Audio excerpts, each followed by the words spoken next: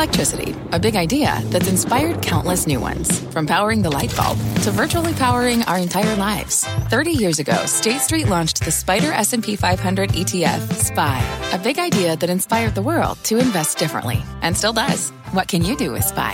Before investing, consider the fund's investment objectives, risks, charges, and expenses. Visit ssga.com for a prospectus containing this and other information. Read it carefully before investing. SPY is subject to risks similar to those of stocks. All ETFs are subject to risk, including possible loss of principal. Alps Distributors, Inc. Distributor. You're listening to The Exchange. Here's today's show. I am Dominic Chu in for Kelly Evans. Here's what's ahead on the show. The technology collapse. We'll get the technical take on the sell-off in the sector and give you two names who may be on the brink of breaking some key technical levels. Plus, they are not as sexy as Apple or electric vehicles or EV stocks overall. We break down one area of the market that doesn't get a lot of headlines, but is outperforming in a big way. Will it continue and how you play it? And how far the mighty have fallen. Chamath Palihapitiya's hot streak has been ice cold so far in 2021. We've got that story ahead as well. But we begin with the market sell-off as the stock slump continues. If you take a look at the picture overall, it's been a changing narrative. The Dow Industrial is still down about 600 points. Early in the day, though, it was the Nasdaq that was really underperforming. That's been the near-term trend. But take a look at this. As the market sell-off has maybe solidified a little bit more throughout the course of the day, it's the Nasdaq that has become the outperformer. At the lows of the day that we saw shortly after the opening bell, we were roughly down about 294 points. That translates to roughly about 2.25% downside overall at the lows of the day. But as you can see, we've been steadily trying to churn and climb out of that hole. We are now off about 0.2% after being off about 2.2% at the lows for the Nasdaq Composite. Now, if you take a look at a sampling, if you will, of certain stocks that have been in the headlines as of late, these particular names have seen some interesting moves around. Snowflake, a recent IPO on the technology side of things, it's seen a huge fall off since its IPO, post-IPO highs, has now reversed course today and is up about 3%. Zoom Video is up about 3% as well after being lower on the day. So more momentum-driven trades, more newer technology. Meanwhile, Apple and Tesla are continuing to underperform. I would note, though, that Apple has touched today and gone down to its 200-day average price. It has found some support there as well. So Apple, Tesla, key stocks to watch. They have a lot more weighting than Zoom or Snowflake in the overall trade for the markets overall. So as we look at the big reversal today, what do the charts tell us may lie ahead? Is this intraday rebound a sign that the selling is done, or is it perhaps a head fake? With us now is Katie Stockton, Fairlead Strategies founder and managing partner as well. Katie, thank you so much for being with us here. Can you take us through the charts? Was there anything that you saw pattern-wise in those charts that indicated that we could be seeing a broader-based technology sell-off? I mean, I think we're in the midst of it right now. The reason I think the Nasdaq 100 is outperforming today is because it is short-term oversold, whereas the S&P 500 and other benchmarks are not. So we are expecting a few days of stabilization on the back of that short-term oversold reading, but some damage has already been done. The Nasdaq 100 at the low today was down about 7% from its recent high. And that reflects weak short-term momentum and also weak intermediate-term momentum. This is within the context of the long-term uptrend. So we are looking at this as corrective, not the start of a big bearish reversal or anything like that. But we would note that the 50-day moving average, which sometimes is a little support gauge, has been taken out by the Nasdaq 100. And that puts the next support around the 200-day moving average, which I think right now is about 6% below. So that does create some potential risk. And what we're noticing with this growth underperformance is that some of the retests of support based on, in some cases, the March lows and or the 200-day moving averages are what we call unsuccessful, meaning we're seeing short-term breakdowns below those levels. So if there are those short-term breakdowns there, can you take us through specific parts of that market that you are keying in on as possibly having even more downside ahead or maybe trying to stabilize at this point, poised for perhaps at least a near to medium-term bounce?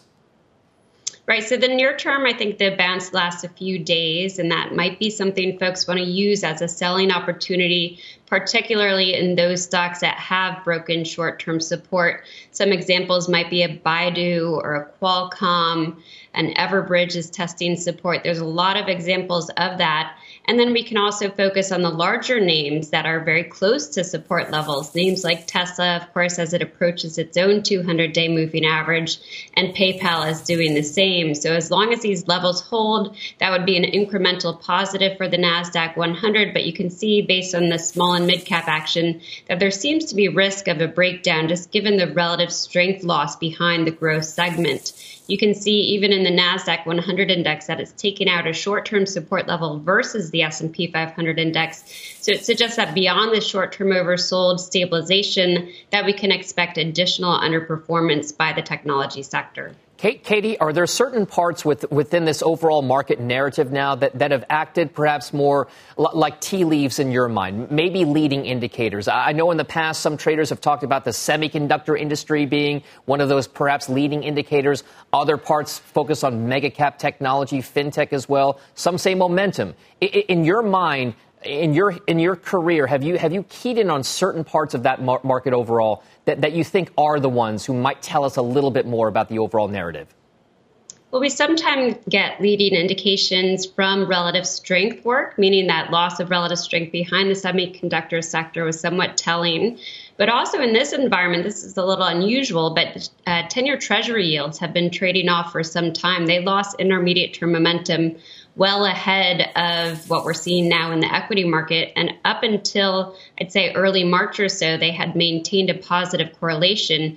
So perhaps they were giving us a cue that indeed the equity market was in store for some consolidation of its own. We're also entering into a seasonally challenged period. That's how I like to put it, from May to October. So it was also natural after a very, very strong April to see some selling start to kick in. So is this, Katie, before we let you go, I mean, it's the cliche time, right? Sell in May and go away. Is that the strategy this time around? I think things might get more difficult, but we've seen some real bifurcations on the sector level. That means you can still take advantage of the market on both sides. There's some sectors that are really starting to work here. We've seen breakouts in a lot of cyclical sectors. And now, of course, with this pullback, we're getting some more defensive rotation. You really saw that yesterday with outperformance from precious metals, from healthcare, especially pharma names, from utilities even. So there are ways to take advantage of a more difficult tape for the major indices. All right. Katie Stockton with the charts and the insights there. Thank you very much. Have a nice day. You too. All right, well, stocks are cutting their losses after suffering their worst day in more than 2 months. At one point, the Nasdaq fell to its lowest level since March 30th. Hedge fund manager Stanley Druckenmiller discussed the recent market moves earlier today, this morning, on Squawk Box. I think in terms of the recovery, it's had more to do with the rotation than it has with the stock market itself. As you know, Joe, that we started a very subtle rotation from August to October, which is accelerated now, out of the COVID beneficiaries into what I would call reflation beneficiaries, reopening stocks, economically sensitive stocks. All right, so rotations. Will this rotation then hold? Joining us now is Jim Paulson, Chief Investment Strategist at the Luthold Group. And I guess that's the perfect way to segue into this particular conversation, which is going to kick off with, does this market sell-off have any merits to buying? I think what we're dealing with, I agree with the rotational concept idea. I think it's been going on throughout this bull market. It is accelerating more towards economically sensitive areas, Dom. But I think what we're entering into here is what I call reval time. In every bull market going back to the 1980s, the market, when it first takes off, as stock prices go straight north and earnings keep going straight south, a lot of times for the first year of the bull. That's exactly what happened here. And the problem with that is ultimately if prices go north while earnings go south, the valuation metrics become very extreme, and it sets up for the need to revalue the stock market. I think that's what we're entering into right now. And the reval is a good thing for the longevity of the bull. I think what we're going to do is cheapen this market through the end of this year. Most of that will come through better earnings rather than falling prices, and then set up a much better valuation going forward. Just to give you an idea, we had a reval in 83, 84, 93, 94, 2004, 05, and 2009, 10. And it starts when the earnings start to improve, which just happened in the first quarter, and when bond yields start to move higher. And we're right in that same mode right now. But in the previous ones, in the 1980s bull, the reval resulted in a 35% drop in the PE multiple while it went on, even though the market was flat for that year when it got 35% cheaper relative to earnings.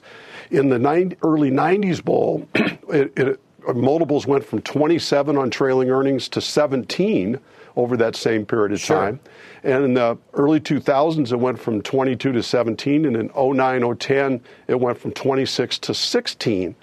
I think, we were over 30 times earnings, Dom, earlier when this bull market, just not that long ago. I think as we go into next year, we might have a trailing multiple that's like 18 and a half times earnings and looking much more attractively priced. So I think we're going to continue to have volatility. We could have a correction yet this year, but I think it's a buy yet going into next year. All right, it's a buy. So how much do interest rates matter? If this is a revaluation, oftentimes that revaluation is driven because of valuation concerns, and those valuation concerns are driven by higher interest rates. So if the interest rate trajectory is holding where it is right now, does the revaluation need to happen?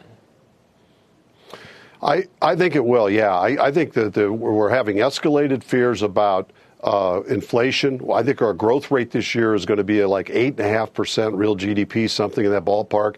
Globally, it might be the strongest growth year recorded. And I think it's going to continue to escalate inflation fears. And I still think bond yields, Dom, are going to end up above 2% yet before the year's out. So there'll be continued pressure on that, keeping stock prices, I think, in a trading range. But the good news is earnings, I think, are going to be spectacular. I personally believe we're going to have like $215 S&P 500 earnings by the end of this year. And, the first quarter, the annualized run rate on those first quarter earnings are close to $200 annualized share rate. So if we're already at $200 run rate, maybe 215 is not high enough. If we end the year at 4,000-ish on a $215 earnings, we're going to have a very attractively priced market going into next year. Even if rates are 2.5%, that's still some of the lowest rates in U.S. history with a below average PE multiple and another year of pretty good growth. All right. So then, Jim, if that's the case, if there is constructiveness to be had in the market right now, there are certain places that are better values than others. What exactly are those particular sectors given that interest rate profile and the profile for earnings growth going forward?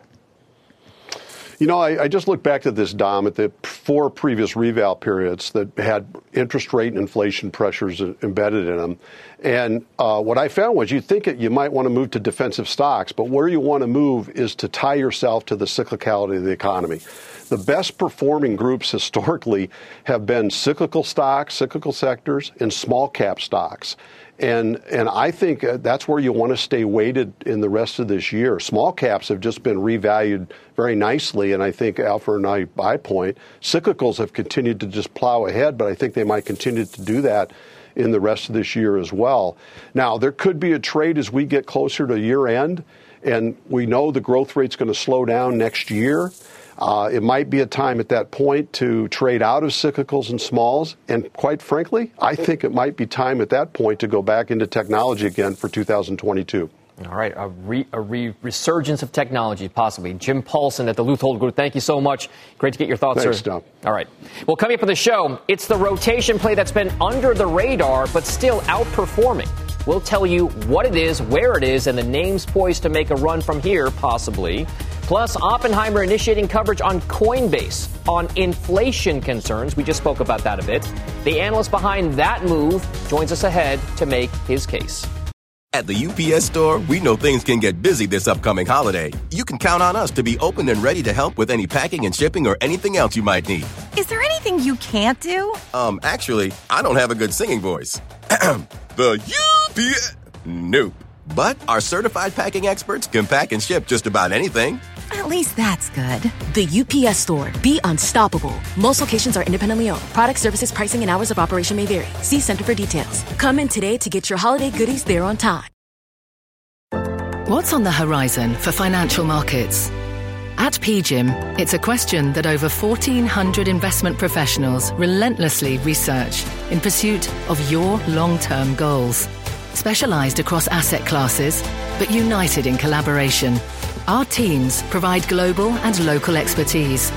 Our investments shape tomorrow, today.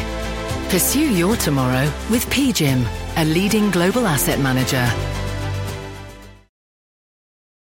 Welcome back to The Exchange. Here's one bright spot in today's market sell-off. Shares of U.S. Steel are up about 3% today on the heels of Morgan Stanley's upgrade to buy on stronger demand. And it's not just steel prices nearing record highs. The cost of materials across the board are rising. The sector is up more than 20% so far this year. So could materials be that next hot sector to jump in and buy? Joining me now to discuss this is Carlos de Alba, analyst at Morgan Stanley. A lot of materials companies, raw materials companies in your coverage universe. Carlos, let's talk through why the materials sector is not getting as much attention for its outperformance. It's an even bigger sector than energy, but energy gets all the spotlight these days. Yeah. Hi, Dominic. Thank you for having me. Well, I think people have been away from the space for over a decade, and there is a lot of people in the market that are not familiar with the space. They're not familiar with the stories, and they are catching up as the stocks go up. So it might take some time, but what I see from my conversations with investors is that they are doing the work. They are feeling the pain of not having exposure to the names, but they are really interested and looking into it.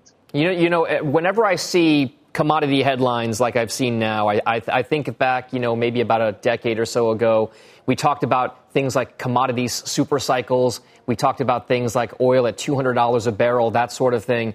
It doesn't feel as though it's getting as much attention these days. Is there a commodity super cycle in play possibly in the coming years? Possibly. I mean, it's different definitely than what we saw in 2000, running into 2008 and then 2011 that was driven by China. This time around is probably going to be driven by the electrification of the world. The world needs to be greener, and that requires materials. It requires copper, it requires nickel, aluminum, silver, and steel. So that is what is going to be behind a super cycle this time around more than a specific country. So is it going to be driven this time around? It's not your forte, I know, but the last time we talked about oil quite a bit. This time it's very, very much more geared towards things like steel prices, iron ore prices, copper prices, those types of materials. Is there a way that investors can still benefit? Is there still upside left to go? And if so, where is the most compelling outperformance forecast to be? Sure. I do think that investors can still benefit from what the stocks in the space have to offer, particularly when you looked at the last decade or so. The material space, the steel in particular, the S&P 500 steel sector relative to the broader S&P 500 has underperformed for more than a decade now. We're just barely at the same level that we were in 2000 before the prior super cycle. So I think as steel prices remain higher than people expect, and we now see whole rolled coil prices, which is sort of the benchmark commodity grade for steel, staying above $1,000 throughout the fourth quarter. As people catch up to this idea and bake that into their numbers, they will realize that there is much more upside to estimates and cash flow that the companies can generate, and therefore the shares will continue to run, in our opinion. We like US Steel as we operate today. We think that this is a transformational story in the space. They acquire an electric arc furnace in 2019, and then they completed the acquisition 100% late last year, and they are ramping up this new venture, and it's going to benefit their earnings power in a very good way, and it also is going to make them greener than they have ever been. So I think it's a transformational story that will benefit with higher steel prices. It's going to help delever their balance sheet make it stronger than we thought and what the market, I think, is expecting post this acquisition. Carlos, there's been I guess, a prevailing thought right now that the prospect of perhaps trillions of dollars worth of infrastructure spending here in the United States at some point down the line could be a tailwind for some of these raw materials types companies as well. As an analyst, how much do you kind of factor in the odds and probabilities around a massive undertaking around infrastructure here in the United States? It's certainly a very bright spot for steel companies. Those are in the U.S., based in the U.S. Now, we need to see what the form and shape of those infrastructure projects that will be supported by the stimulus plan will be, because that will determine what type of specifically steel products, and therefore we are better able to define what companies will benefit the most. But broadly speaking, steel is steel, and higher capacity utilization for steel companies in the United States has typically been associated with higher prices and better profitability for the names. All right, that's Carlos de Alba with the call there on U.S. Steel. Thank you very much. We appreciate it. Thank you. Well, coming up on the show, this stock is total garbage, and that's precisely why you may want to own it as the reopening gains steam. We'll explain the garbage chart. Plus, as we head to break, take a look at some of the online sports gambling stocks. Several bucking the downward trend so far today. International Game Technology, IDT, up more than 14% right now. You can see there Scientific Games of 7%. Churchill Downs, Kentucky Derby, up 2.5%. We're back in 2 minutes. At the UPS Store, we know things can get busy this upcoming holiday. You can count on us to be open and ready to help with any packing and shipping or anything else you might need. Is there anything you can't do? Actually, I don't have a good singing voice. The UPS... Nope. But our certified packing experts can pack and ship just about anything. At least that's good. The UPS Store. Be unstoppable. Most locations are independently owned. Product, services, pricing, and hours of operation may vary. See Center for details. Come in today to get your holiday goodies there on time. Welcome back to the Exchange. What a half day it's been so far. Now, at the lows of the session, the Dow was down 667 points. It's still down kind of there, 520 right now. But at the lows of the day, the Nasdaq was down almost 2.25%. Right now, it's down less than 0.25%. So a big move here in the midday. We'll see if that has momentum in the afternoon trade. Meanwhile, Wall Street's so-called fear index, the VIX, is crossing above the 21 level. That's its highest level since March. And then take a look at airline stocks, firmly in the red so far today. The biggest names all down around 3% or so. United, American, Delta, Southwest, Alaska Air, all hovering right around those marks. Now, a few stocks, though, are bucking the trend. Palantir rebounding despite falling double digits in the pre-market trade. The company reporting 49% revenue growth in its most recent quarter and said on its earnings call that adding Bitcoin to its balance sheet is, quote unquote, definitely on the table. The stock is trying to break its 10-day losing streak. It's still down 50% or so from its all-time high that we saw back in January. Those shares up 8% right now. Another outperformer today, Callaway Golf, on pace for its best day in a year after handily beating Wall Street estimates earlier on. The company saying demand for its products has been, quote unquote, unprecedented as the pandemic recedes. So those shares up about 12%. But Roblox, the big outperformer today, up double digits after reporting a 161% increase in bookings for its first quarterly results since going public back in March. Those Roblox shares on the gaming side up about 15.5% right now.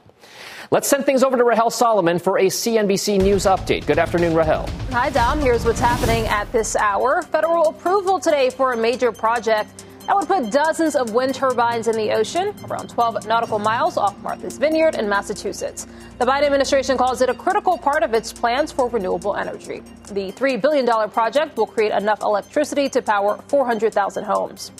Overseas, Queen Elizabeth opened the new session of the UK Parliament in her first public appearance since the death of her husband, Prince Philip. In her speech, scripted by Prime Minister Boris Johnson's government, the Queen laid out an agenda to boost the economies of England's north. And trainer Bob Baffert now says that he has found out that Kentucky Derby winner Medina Spirit was treated with an antifungal ointment that may have led to the test that found a banned substance in the horse's blood. Tonight on the news, a look at what all of this means for whether Medina Spirit will be disqualified as the Derby winner. You're now up to date. Dom, I'll send it back to you. Lots of drama still at Churchill Downs. Thank you very much, Rahel Solomon. Cheap China stocks, social media snaps, and time to pick your way through the garbage names. Literally. That's all coming up. As we head out to break, a reminder that May is Asian American and Pacific Islander Heritage Month. Today we are highlighting our own Melissa Lee. When I was 11, I wrote a letter to Kaidi Tong, who was at that time the evening news anchor on WABC, the local ABC station. I told her that I watched her every day and wanted to be a newscaster when I grew up, so she invited me to the studio for a broadcast. I will never forget how nice and encouraging she was, and it is a reminder to this day to pay it forward and help inspire the next generation. Welcome back to the Exchange. Let's catch you up on a few stories that should be on your radar today. It's time for Rapid Fire. Here to break down the headlines are Tim Seymour, Chief Investment Officer of Seymour Asset Management, also a CNBC Fast Money trader, and Bob Pisani as well joining us, and Seema Modi as well. All right, first of all, the social media stocks presenting a mixed picture in trading today. Facebook, Twitter, Snap, Pinterest, all pairing their earlier losses. The hardest hit of the group, Facebook, is facing a very real threat from TikTok. According to eMarketer, the social media sensation is set to take over Instagram in Gen Z users by the end of this year, and not even by a slim margin. It also says TikTok will surpass Snapchat in terms of total users by the year 2023. How real is this threat to the existing social media landscape? TikTok is not even a company, Tim Seymour, that we can invest in. No, it's very real. Gen Z is an important demographic. It hasn't been the driver for social, but if you look at the story here, I think Snapchat really is the way to play it. Look, they're somewhere around 40% in terms of their Gen Z exposure. This is a company also as an investor and as a trader has had a pretty healthy pullback. But you heard Q1 numbers. They're going to continue to grow. First of all, Q1, I think 66%. That's tough to duplicate, although the guidance on the second quarter was good, maybe not enough. But next 3 or 4 years, I think they still grow 50, mid-50s, and I think that's extraordinary. So I really like Snapchat despite TikTok's threat, as we call it. So Bob Pisani, I mean, the social media stocks have become kind of like this, a telltale of the overall market narrative. They've been momentum over the last couple of years. Is there anything that you're seeing with regard to the pricing action that leads you to believe that this particular industry, social media, is due for disruption from the likes of a TikTok across the Pacific? Well, just look at what's happening. I mean, the answer is pricing is coming down. The multiples are coming down. So the market's already telling that. But look what's happening. This discussion is happening, shows you the speed of social media displacement. So Instagram used to be hot. Now it's not so hot amongst Gen Z. You get other things that are out there. Snapchat is still hot. At least I understand it still is. But it's sort of losing interest. And now TikTok is the hot thing amongst Gen Z. So the logical question is, how fast does this all happening? It's obviously accelerating. What's the new TikTok is really the question, Dom. And it's sort of like the opposite of what Andy Warhol said. In the future, nobody will be famous for 15 minutes. So Seema, you are quite famous and you're a social media user. So what's your social media platform of choice and why?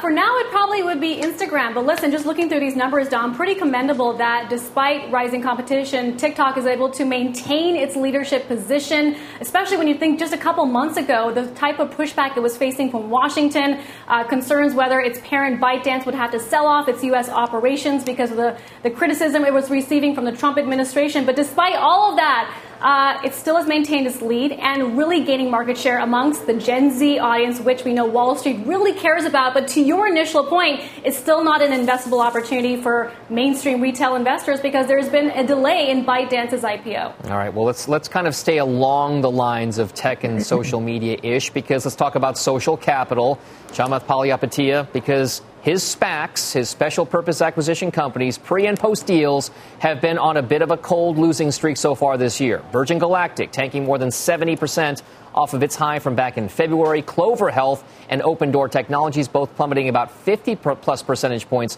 from their respective highs, as you can see there. Social Capital 5, the vehicle that will take fintech software company SoFi public, will also, as well as Palihapitiya's other SPACs, are down around 30% or more over the past 3 months. Now, oh, by the way, guys, I just want to call your attention to something that's flashing on our screens here.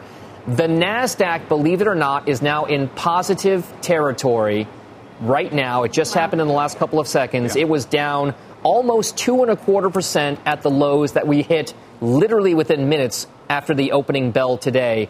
A big move here. Again, we were down massively in the Nasdaq, and now for whatever reason, whether it's fundamental dip buyers coming in saying things have fallen down too far, too fast, whether or not it's short coverers saying that maybe this is a deep enough pullback, whatever it is, the Nasdaq Composite just took a peek at positive territory. I just wanted to call our attention to that right now. So let's now talk a little bit more about what's happening with these social media SPAC-type companies, specifically with Chamath Palihapitiya. I mean, this is maybe a sentiment gauge, right? Bob Bassani, we'll start with you here on this. These were the hottest things in sliced bread just 6 months ago. Right. So these are speculative tech stocks, cybersecurity, 3D printing, a lot of clean energy, that kind of stuff. It does not trade on fundamentals, as you pointed. It trades on vague hopes in the future someday somebody's going to make a bunch of money on this. The problem is, you notice they're all down about 30% as a group. All of the stuff, about 30% is the baseline. And that's what's happening today, trying to figure out a bottom. That's why we're starting to rally, because some people are saying, okay, 50% down, that's enough. But the problem happened in February when rates went up, concerns about inflation went up, and these stocks become much less attractive when rates go up and inflation goes up. Nobody wants to trade on vague hopes of future profits. There's other concerns when inflation hits the fan, and that's basically been the problem ever since with these stocks. Seema, has the SPAC craze in your mind, is it going to cool off for quite some time right now? Or is it just due for a bounce back again once people start to figure out that they want to be risk in the risk again, so to speak? That's the key question, Dom. I think increased regulatory pressure, does that make SPACs less attractive going forward? And when you look at Chamath, who's been an early believer and proponent of this SPAC trade, Virgin Galactic down 71% from its February high, Open Door, Social Capital, other names he's backed. You wonder whether this is just a moment in time where investors are reckoning whether this is a great investment for the long term or a one-time blip. By the way, it's not just Chamath. Even Brad Gerstner, who has Altimeter Growth, he took Grab public through that $40 billion deal on April 12th. That SPAC is also down double digits since then. Tim Seymour, does the SPAC cooling off provide you at least a little bit of comfort that maybe we could ratchet things up again later on this year? Well, it's the pause that refreshes. Look, things are very frothy, and the SPAC space has been discussed around Chamath is the cult of personality space. So investors are sometimes blindly buying without looking under the hood. They're buying a group of sponsors, and that's good and bad. But note the performance of the sponsors, and I do think you're going to continue to see SPACs as a vehicle, especially in a world where money's free. But this isn't just about pump in the market. I actually think, a private equity type investment in a public wrapper is very important. I think what the SEC is doing is also very important, not something investors should be concerned about, but actually clarifying the rules. And this pause and this slowdown is also very good for the SPACs themselves. Like the asset prices that they were all chasing have cooled off a lot. And I think that's good for all investors. I like SPACs as investments. I don't think you have to chase them at all, ever, and know what you own. Yeah, I mean, electric vehicle ones, we didn't even talk about those, but those have cooled off considerably here as well. We're now going to turn to China, where analysts at Goldman Sachs have identified cheap Chinese equities that investors should buy. Now, the list includes semiconductor stocks as well as the names in the health and insurance space as well. But the big ones are the Chinese tech companies. You know the names. It's like Tencent, Alibaba, Baidu. They get a buy rating from Goldman analysts, which the firm sees as having an attractive valuation as well as solid growth potential. Only one of those, by the way, higher on the day. That's Baidu. The Crane Shares China Internet Index is getting hammered over the past 3 months. As you can see there, it's been a downtrend for sure. Let's start here, Tim, with you. You've been a global investor for a number of years now. Is there anything attractive about the pullback in Chinese internet stocks that says, hey, we should go in there and buy? Well, it's attractive because, again, as an EM investor, I used to invest in the MSCI, and the top end of the balance sheet in that index were banks and commodity companies. It's truly now repositioned to have some of the biggest tech companies in the world at the top of the balance sheet. The story around Baba, I think, is really one where, investors should be excited that they got through this market regulator, fine. If you look at the sum of the parts there, their e-commerce business, their internet business, their cloud business, their investments business, this is a very, very cheap global mega cap company at a time investors are speculating about what they should pay for Nasdaq stocks. Tencent, it's the world's biggest gaming company. It's the world's biggest incubator. I think both under a lot of pressure from Big Brother. In other words, the macro dynamic with the regulators in China. I think that's overdone. So I totally agree with this call. I think investors just need to be in for the longer haul because I think volatility is inherent in these markets. Seema, that's a great point that Tim brings up because it's big tech in China getting the same kind of regulatory scrutiny as big tech here from the U.S. government. How much is that regulatory landscape going to play into valuations? Should they still be a buy? Interesting you mentioned that. I love this quote from NYU's Aswad Damaradin, Dean of Valuation, who says the success of China's internet giants is closely tied to their relationship with Beijing. You know, a couple years ago, the thesis behind owning these Chinese tech stocks was, look at the Chinese growth story, the growing middle class, adoption of technology. That's the reason you want to own these companies. But now with this increased regulatory pressure, the pushback they're receiving from President Xi and his administration, that, of course, has created a number of headwinds for these stocks. Bob, there's also been a lot more attention on ETFs and mutual funds that go into these so that you don't have to pick your own stocks. How much is that ETF trend going to play out in Chinese EM-type investing?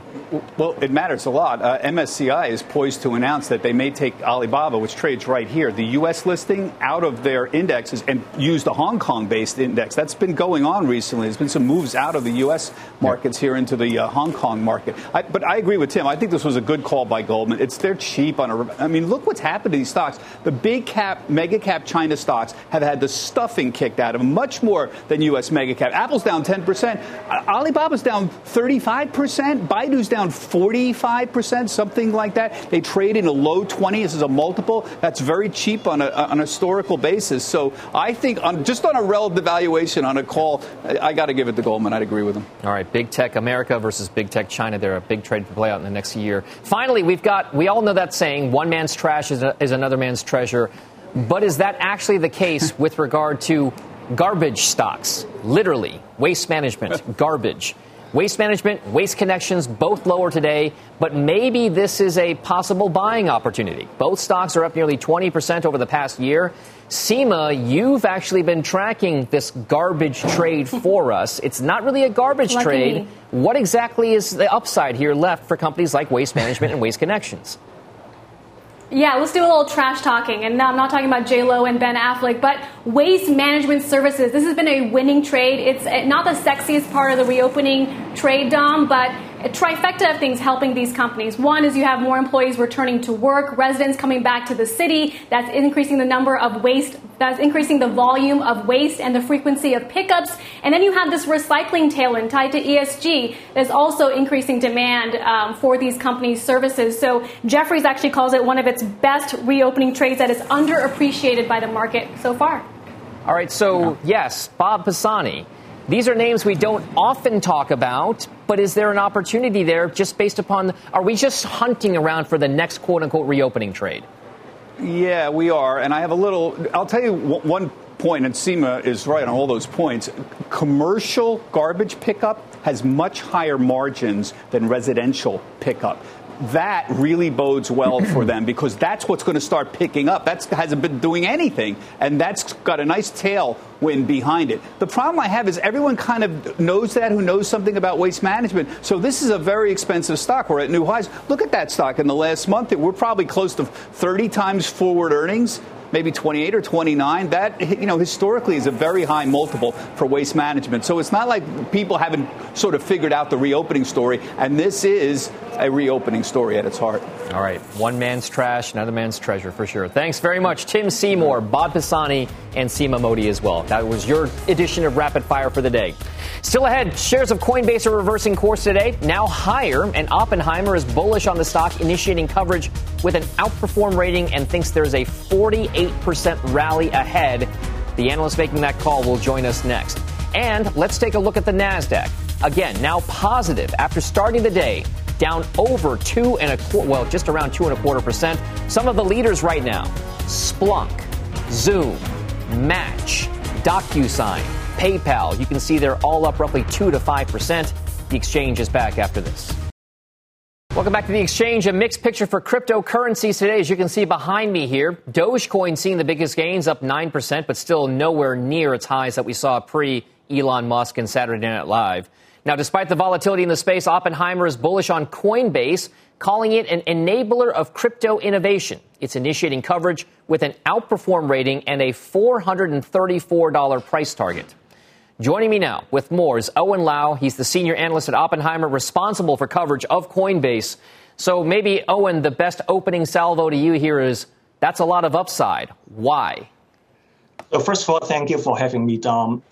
Yes, there's lots of upside because we see there's a misconception in the market that the higher the volatility of Bitcoin, that should benefit the trading volume of Coinbase.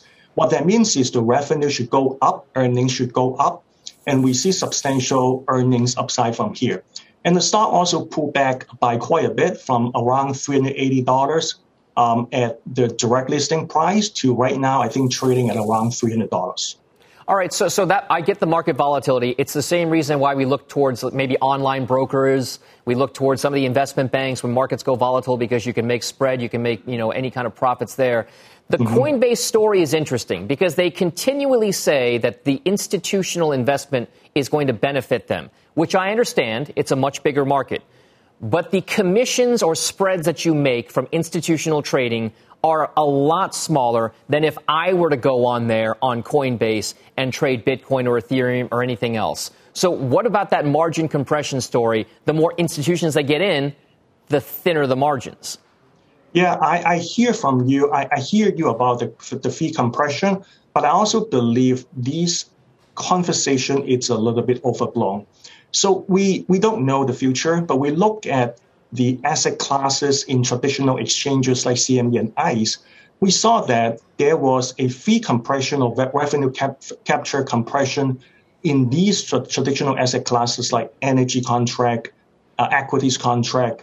But we also saw with the mass adoption, the trading volume, it's more than offset the fee compression or revenue capture compression. So what that means is net revenue would continue to go up. So that's why I think it's too early to conclude that the fee compression would impact Coinbase model. And if we look at the traditional exchange, I would also argue that the trading volume would even more than offset the fee compression. All right. Owen Lau from Oppenheimer with the call. $434 there. Oh, by the way, hey, I just have one more before you leave. Mm-hmm. Can you tell me what you think is going to be the big driver for cryptocurrency trading? Is it still Bitcoin, or is it going to be more and more Ethereum going forward? Yeah, so that will be another wave. So the next wave would be Ethereum in my view. And also the next catalyst could be the ETF, the Bitcoin ETF. If Gensler is going to approve that will be the next big thing. All right, Ethereum, the next best thing or next big thing, possibly. Owen Lau, a $434 price target with an outperform rating on Coinbase. Thank you very much. Have a good day, sir. Thank you. All right, well, energy stocks are getting hit today as gas shortages begin to crop up thanks to the cyber attack on the Colonial Pipeline. We'll get the latest and how much pain could be at the pump coming up next. The exchange will be right back. Welcome back. The fallout from the Colonial Pipeline shutdown continues, but drivers may find all of us paying for it at the pump. Pippa Stevens is here with the impact it's having on gasoline prices. Pippa, I will admit I have not filled up yet this week. It's only Tuesday, but my plan is to fill up tomorrow right here in New Jersey. Will I be paying higher prices? Hey, Dom. Well, you're one of the few people not filling up right now. It's the fourth straight day of the majority of that pipeline remaining shut down, and consumers now starting to feel it at the pump, both in terms of price and availability. Pipeline, of course, a key part of the country's energy infrastructure, supplying about 45% of the East Coast fuel through a network that spans more than 5,000 miles. Now, gas prices were already on the rise ahead of this, and AAA sees them rising even more in the wake of the pipeline shutdown. As of Tuesday, the national average for a gallon stood at $2.98, just a few pennies away from that $3 mark and around the highest level since November of 2014. Now, traders say that tanks were well supplied heading into the shutdown, but now consumers are unsurprisingly worried, so they're heading to the pump, and that's creating shortages, with some stations completely out of fuel. According to the latest data from Gas Buddy, more than 7% of stations in Virginia are totally wiped out, Dom. So consumers hitting the pumps, and that is creating this shortage here. It feels like the early days of the pandemic when you couldn't find paper towels or toilet paper on any store shelves. It seems as though that Gas Buddy data that we just showed shows most of the outages happening in the South to Middle-Atlantic part of that pipeline path. Here in the Northeast, it's a little bit different right now. Can we expect to see this resolved sometime soon? What's the time frame? What's it going to be? And what exactly needs to be done in order to get us where we need to be to get this pipeline reopened again? Well, time frame is completely key here, and we don't really have that much information around the time frame. The last time we heard from Colonial Pipeline was last night, when they said that they expect their systems to be back up and running by the end of the week. But so far, only part of one main line is back up and operational, and that's only on a limited basis, and it's being manually operated. So we can continue to see shortages if consumers continue to hit the pumps in anticipation of there being a greater supply shortage. But it's really important to note that this is heavily localized. Sure. It will be concentrated in areas along the eastern seaboard. Additionally, there are ways around this. Right. They can waive the Jones Act. Georgia has repealed the state tax right now on gas. So there's certainly actions that the government can take. All right. Pippa Stevens, CNBC.com energy reporter. Thank you very much. We appreciate it. You've been listening to The Exchange. Make sure you're subscribed to get each episode every day. Same time, same place. Imagine earning a degree that prepares you with real skills for the real world. Capella University's programs teach skills relevant to your career so you can apply what you learn right away. Learn how Capella can make a difference in your life at capella.edu.